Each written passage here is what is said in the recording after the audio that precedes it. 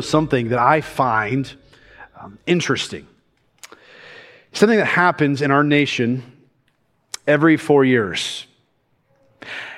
And when this event happens, it is extremely unique in world history.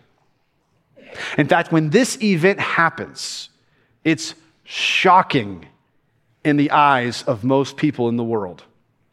What is that event? Well, every January, every 4 years, the sitting president will get into Marine One helicopter, and will fly away from the White House. And a newly elected president will then move in and begin his leadership. That's rare. Because throughout world history, whenever someone's position of power or authority has ever been threatened, they respond with violence. We see this in the life of Pharaoh, who in the book of Exodus is a man who had complete power and authority, but when he saw the people of Israel multiplying so large, he decided to enslave them and to slaughter Hebrew baby boys. We see this in the life of King Herod, when he discovered that there would be a king born 6 miles south of Jerusalem in a town called Bethlehem. He ordered the slaughter of baby boys 2 years and younger. You see, whenever someone's position of power and authority is influenced, it is in trouble, it's in scarcity, they respond with violence. Well, when we get to Acts 17, we see where the apostles of Jesus Christ are literally turning the world upside down. And the religious leaders who have power and authority, they get angry and they respond with violence. Why? It is because these apostles are turning the world upside down for King Jesus.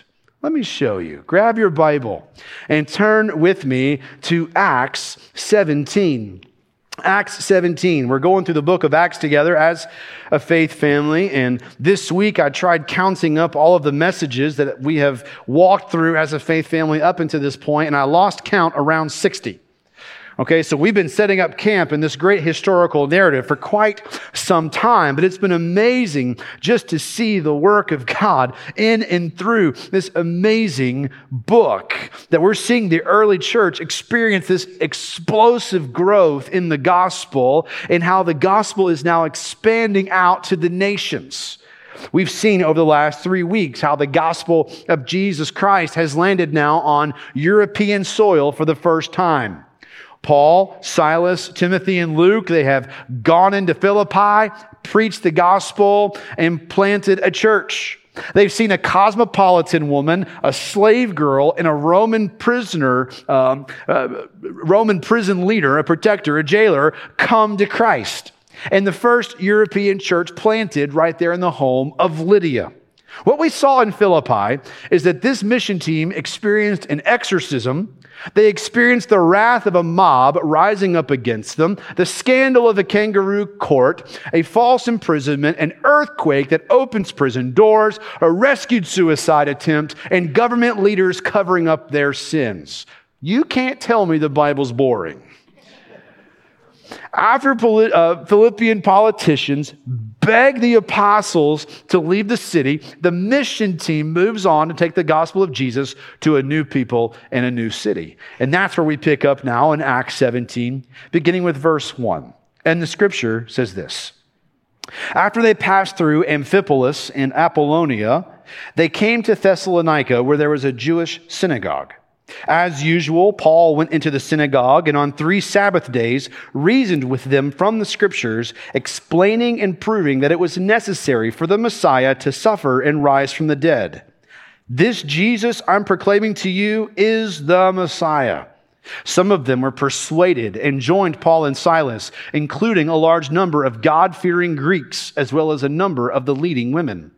But the Jews became jealous, and they brought together some wicked men from the marketplace, formed a mob, and started a riot in the city.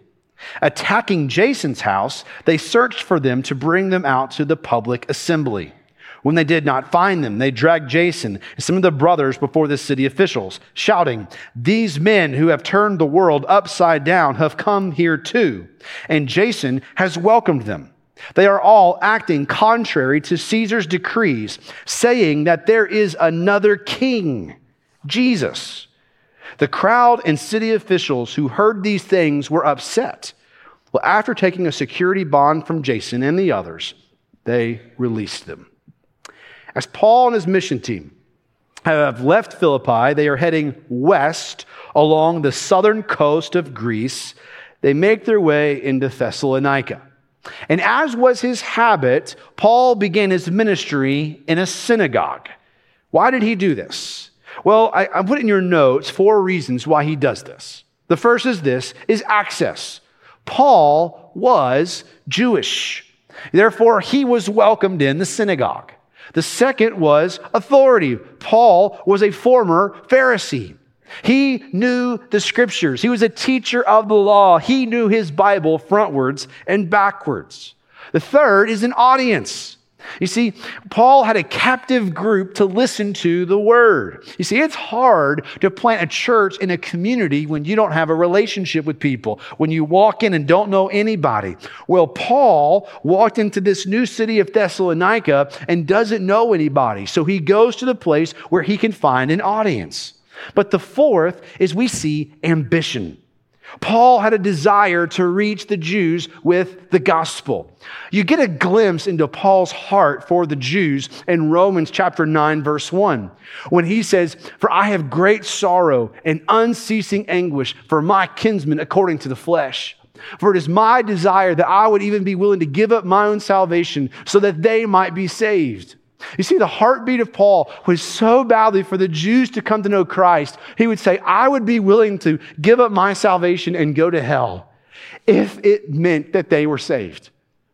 That's the heartbeat of Paul. With tears streaming down his cheeks, he had the white-hot passion of an evangelist, and he was broken over people who were far from God. My question to you is, who are you weeping over? Who in your life is far from God and you are pleading, you are begging for God to save them? Who is it in your life that you are weeping and longing for them to come to know Jesus?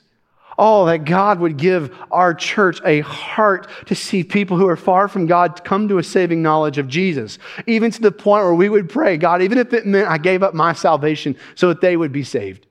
Now, praise God, we can't lose our salvation. He who began a good work in us will bring it to completion in Jesus. Will bring it to completion. There's a sense in which you can't lose what you didn't purchase on your own. But there's a sense in which the heart of having a desire of seeing people come to a saving knowledge of the truth. This was the heartbeat of Paul. This is why I love studying his writings, because this was a man on a mission, because he remembered what it was like to be lost.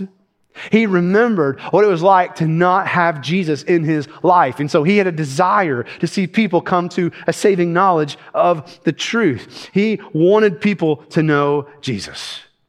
Well, for you and I, as we think about when we share the gospel with coworkers and teammates, friends and family, there's going to be one of 2 responses that we see even here in the text. The first response is this, is that the gospel will be accepted by some. The gospel will be accepted by some. In the Thessalonican synagogue, Paul was, verse 2, reasoning with them from the scriptures, explaining and proving that it was necessary for the Messiah to suffer and rise from the dead. Now remember, at this point in Acts 17, the New Testament hadn't been written yet. And so as Paul is unpacking the scriptures, what scriptures is he using? The Old Testament.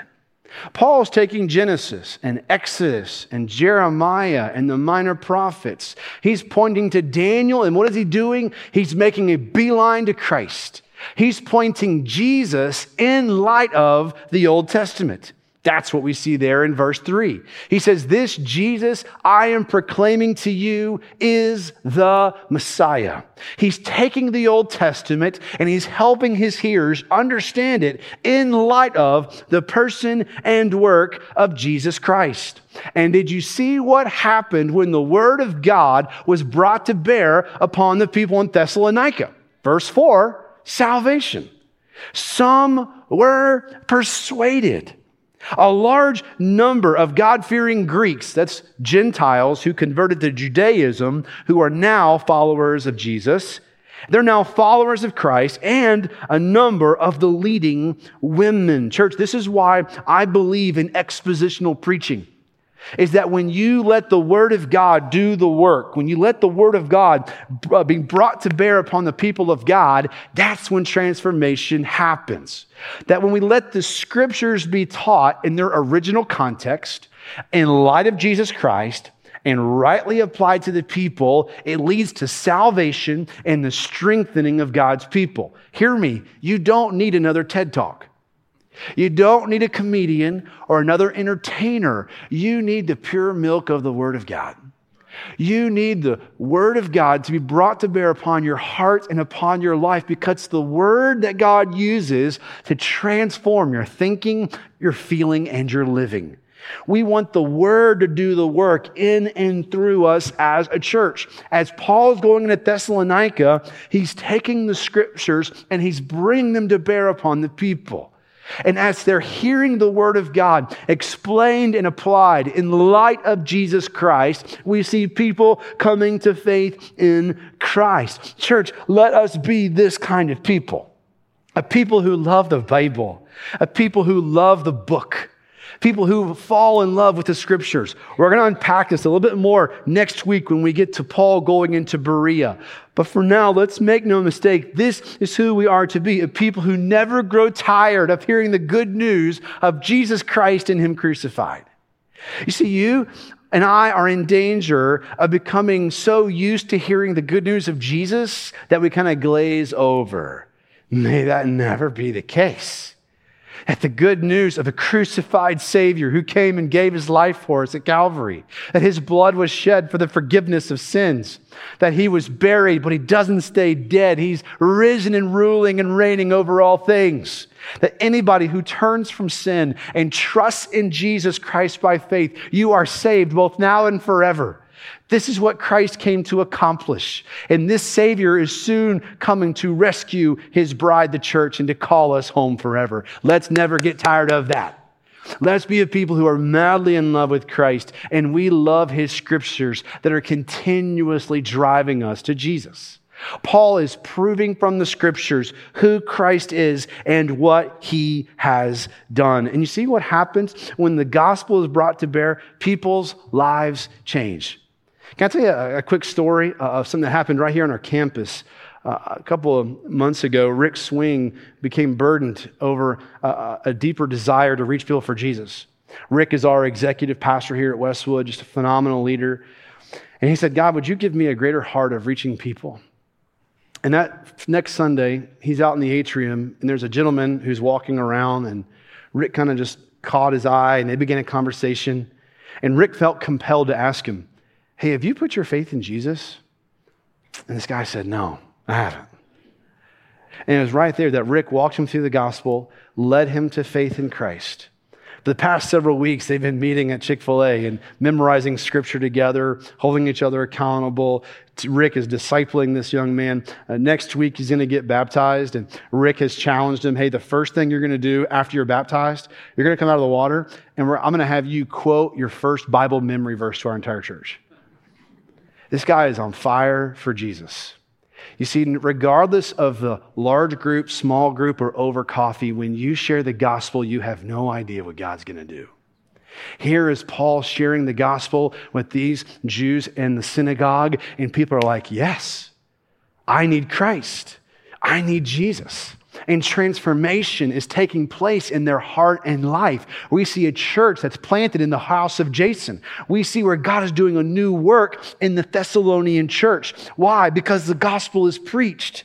As you think about your life as a missionary, and if you're a follower of Jesus, you are a missionary. When you share Jesus with your coworkers and your teammates, God is going to take the gospel that you are sharing, He's going to take that message, plant it in their hearts, and that becomes the means through which someone comes to faith in Jesus. That's what happened to you. Whether you were in a church congregation like this, or you were at vacation Bible school, or sitting down at the kitchen table with your parents, someone told you about Jesus, and transformation happened in your life. Well, you and I have an opportunity with our brief, temporary lives until Jesus calls us home, opportunities to share Christ. Oh, that we would be messengers of the gospel who bring the good news of Jesus. And when you share Christ, there will be some who believe. Sadly, the opposite is true. The second thing we see in the text is that the gospel will be rejected by others. You see, not everyone responded with joy and gratitude to the apostles' preaching. We see it there in verse 5. The Jews became jealous and brought wicked men from the marketplace, formed a mob, and started a riot in the city. The Jews in Thessalonica, who were in positions of religious power and authority, they were losing their influence. And so what do? They turn to bloodshed.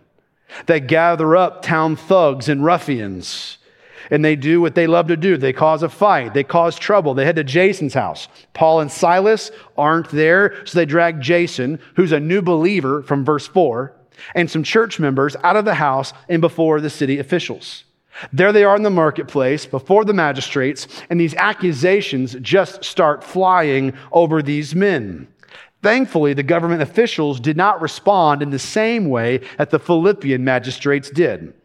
But Jason had to put up a security bond, which was money he gave to the government, promising that he would not cause any more problems, which is why Paul and Silas, verse 10, will then leave in the middle of the night to protect the church. Well, for many of the Jews and the Gentile residents in Thessalonica, they rejected the gospel. They were against what these apostles were preaching. For the rest of our time together, I want to answer this question. Why? Why does the world reject the gospel of Jesus Christ? Now, the Bible gives us many answers to that, and we don't have time to cover all of those. But for the sake of our time, I want to show you from the text 3 reasons the world rejects the gospel. The first reason is this: the gospel of Jesus is subversive and offensive to the world. It's subversive and offensive. Paul and his team are being accused of turning the world upside down, which, by the way, that's a pretty accurate description of what the gospel does. I think the mob actually gets this one right. As they are rioting and screaming and bringing these accusations, they're saying these guys are turning the world upside down. Well, the gospel does turn the world upside down. The gospel does go against the grain of the culture. The gospel goes against the status quo. You see, when you put your faith in Jesus, when you jumped kingdoms from the kingdom of darkness into the kingdom of God's beloved Son, you became an enemy of the world. No longer do you go with the path, with the stream of the world, believing what they believe, thinking the way that they think, living for the way they live, desiring what they desire. You now are swimming upstream in the opposite direction.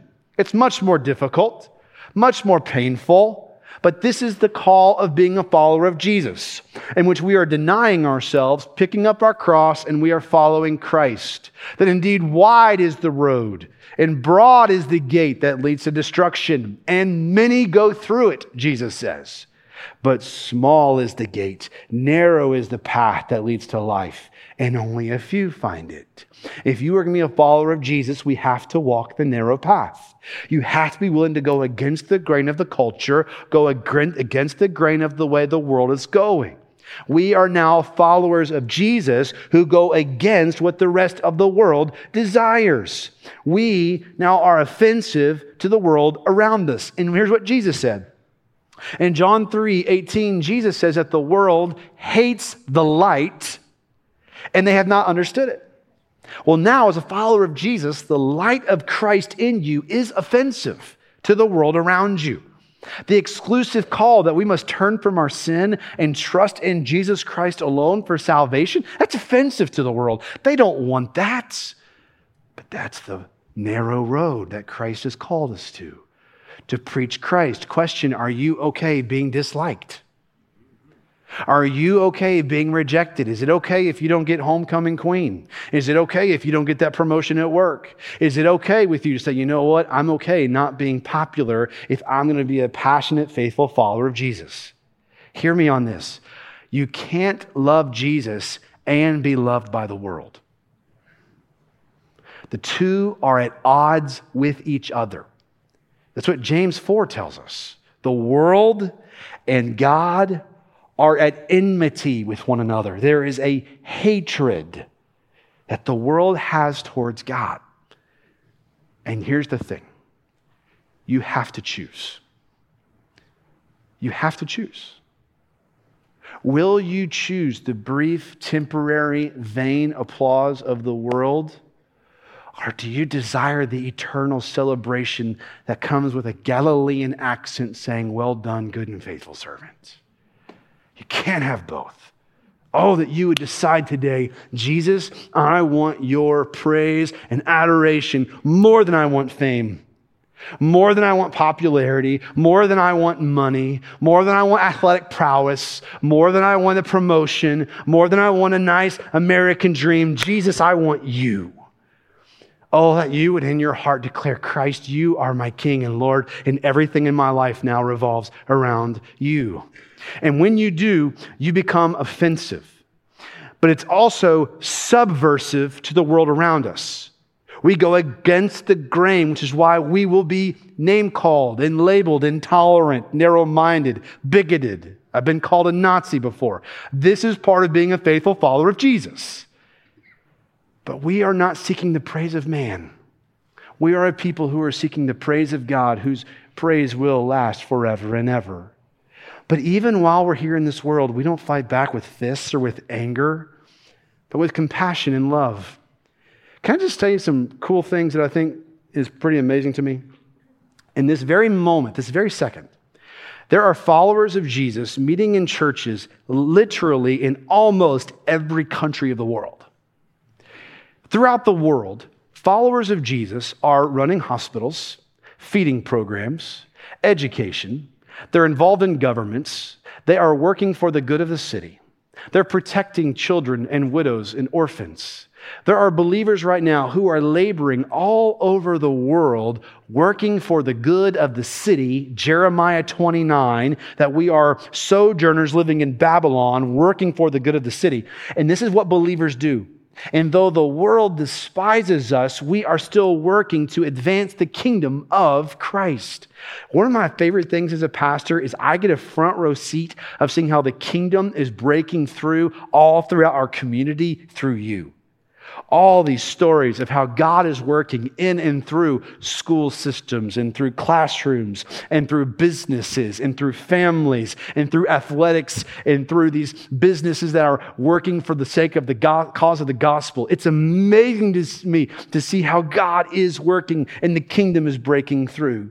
The kingdom, which is the rule and reign of Christ, in which the kingdom is already and not yet. The kingdom is here and the kingdom is coming. And God is working in and through his people. And what's happening in Acts 17 is we see the kingdom breaking into Thessalonica and the world despises it. But you see, when we are going to stand for Christ, we need to be prepared to be hated. The world will reject us because the world first rejected Jesus. That's what he told us.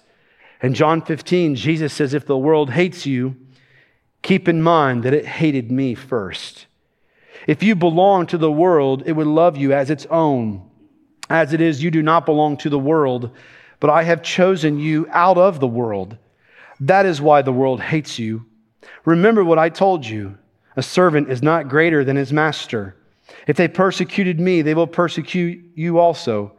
If they obeyed my teaching, they will obey yours also.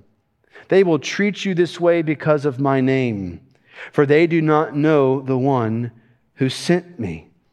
You see, Jesus was despised and rejected by the world, and so too, we too will be despised and rejected by the world. The world rejected Jesus all the way to murdering him on a bloodstained cross, but God raised him from the dead. He is the victorious one who calls those who follow him not to fight back with anger, with compassion and love in the same way that he has shown love towards us in the gospel. Beloved, we're a part of something bigger than ourselves, and something that lasts longer than our brief temporary lives. We're going to be marginalized. You're going to be hated. But remember, you are not of this world anymore. The second reason we see in the text is that the gospel demands absolute allegiance to King Jesus in the world. What's the accusation being lobbed at the church? It's in verse 7. They are all acting contrary to Caesar's decree, saying that there is another king. Jesus, again, the mob is getting this one right. That we are a people, followers of Christ, who are declaring there is another king. There is a greater king. He is the King of kings, and he is the one and only Jesus Christ. You see, in the Roman world, to declare that there is a king greater than Caesar was treason. To say Jesus is Lord is not just disloyalty, it's betrayal to Rome. Early believers were often persecuted because they refused to bow their knee or worship at an idol to the altar of Caesar. You see, this is what it means to be a follower of Christ, is that we are a people who follow and obey our King Jesus first. Do you remember the accusations brought against Christ the night of his arrest? Before the Jewish Sanhedrin, the religious leaders of the day, the accusation was this: blasphemy. He claims to be the Messiah. He claims to be the Son of God. He's claiming to be equal with God. So the accusation was blasphemy. But when Jesus was then taken to Pontius Pilate, they changed the accusation. They knew Pontius Pilate doesn't give a rip about Jewish law. They don't care that Jesus claims to be the Messiah. They knew he didn't care about that. So what did they do? They changed the accusation. In fact, in Luke 23, verse 2, they go to Pontius Pilate and they say that this Jesus opposed paying taxes to Caesar and saying that he himself is the Messiah, watch this, a king. As soon as they said that he is a king, Pontius Pilate's eyebrows rose up. Excuse me? You're claiming to be greater than Caesar? You're claiming to be a king? You see, this governor in position of authority knew there could not be an uprising. Not on his watch. He had to stop this from happening. So there was this accusation made against Jesus. Blasphemy to the Jews. He's a king greater than Caesar to the Gentiles.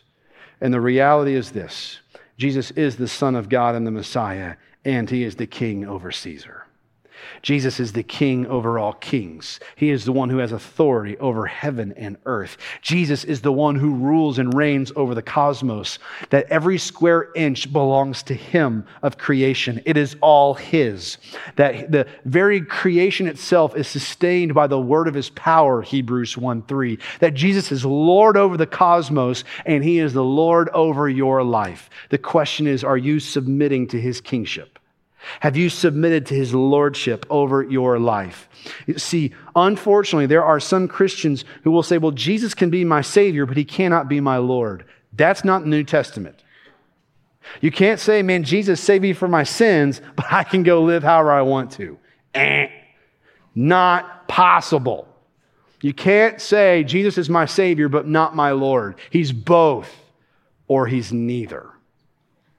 To submit to Jesus as Lord says, I'm now going to allow him to rule and reign over my life. You and I live in a Southern culture where there are people who think that as long as I go to church and say I love Jesus, I can go live however I want to. If that is how you have lived, you're not a follower of Christ. Jesus demands absolute allegiance and obedience. You either belong to him or you don't.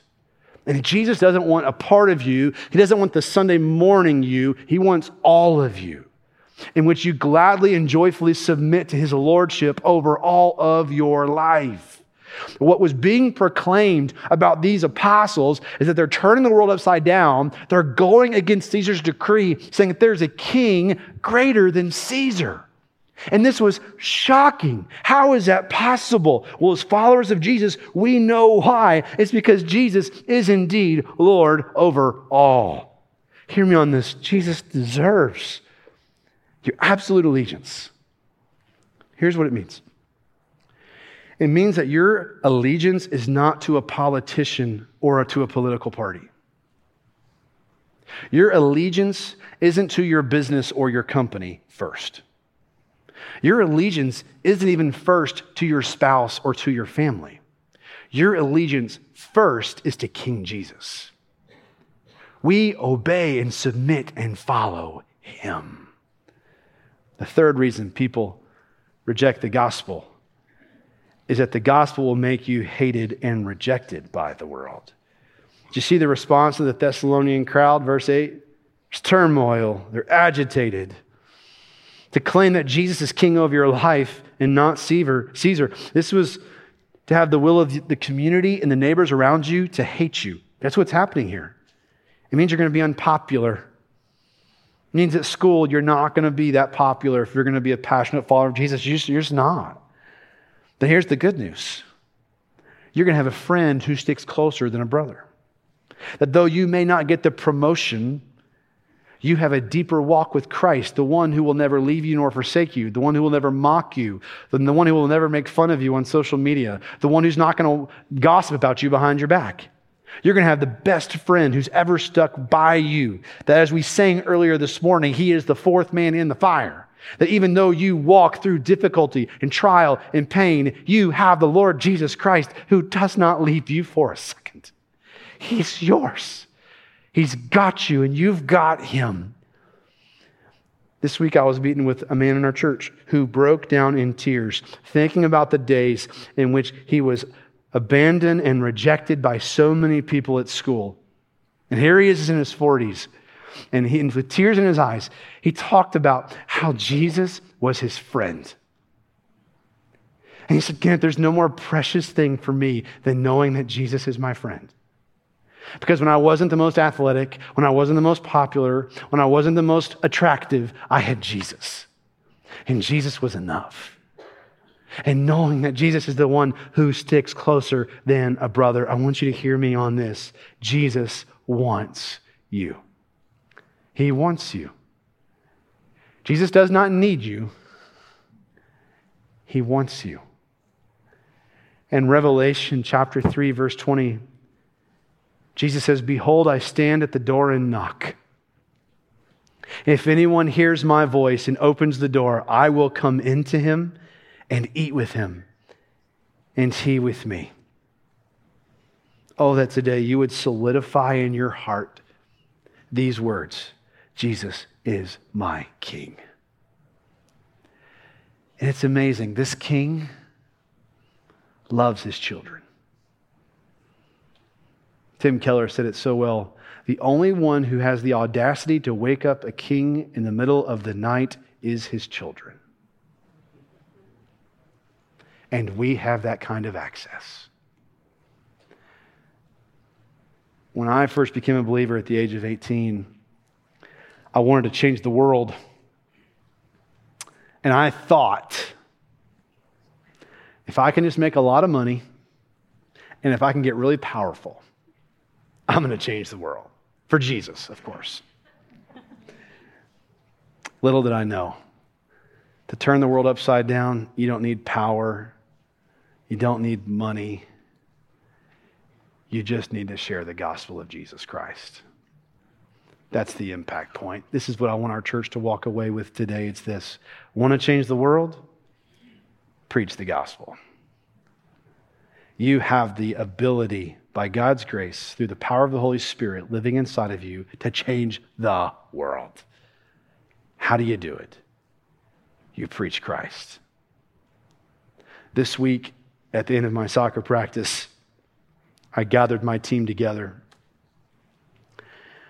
And I just sat down and I said, guys, here's the thing. I want you to know I love you so much, but there's someone who loves you more, and his name is Jesus.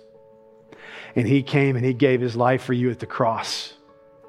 And you are so loved that even though your life is messed up apart from him, he still loves you and he invites you to himself.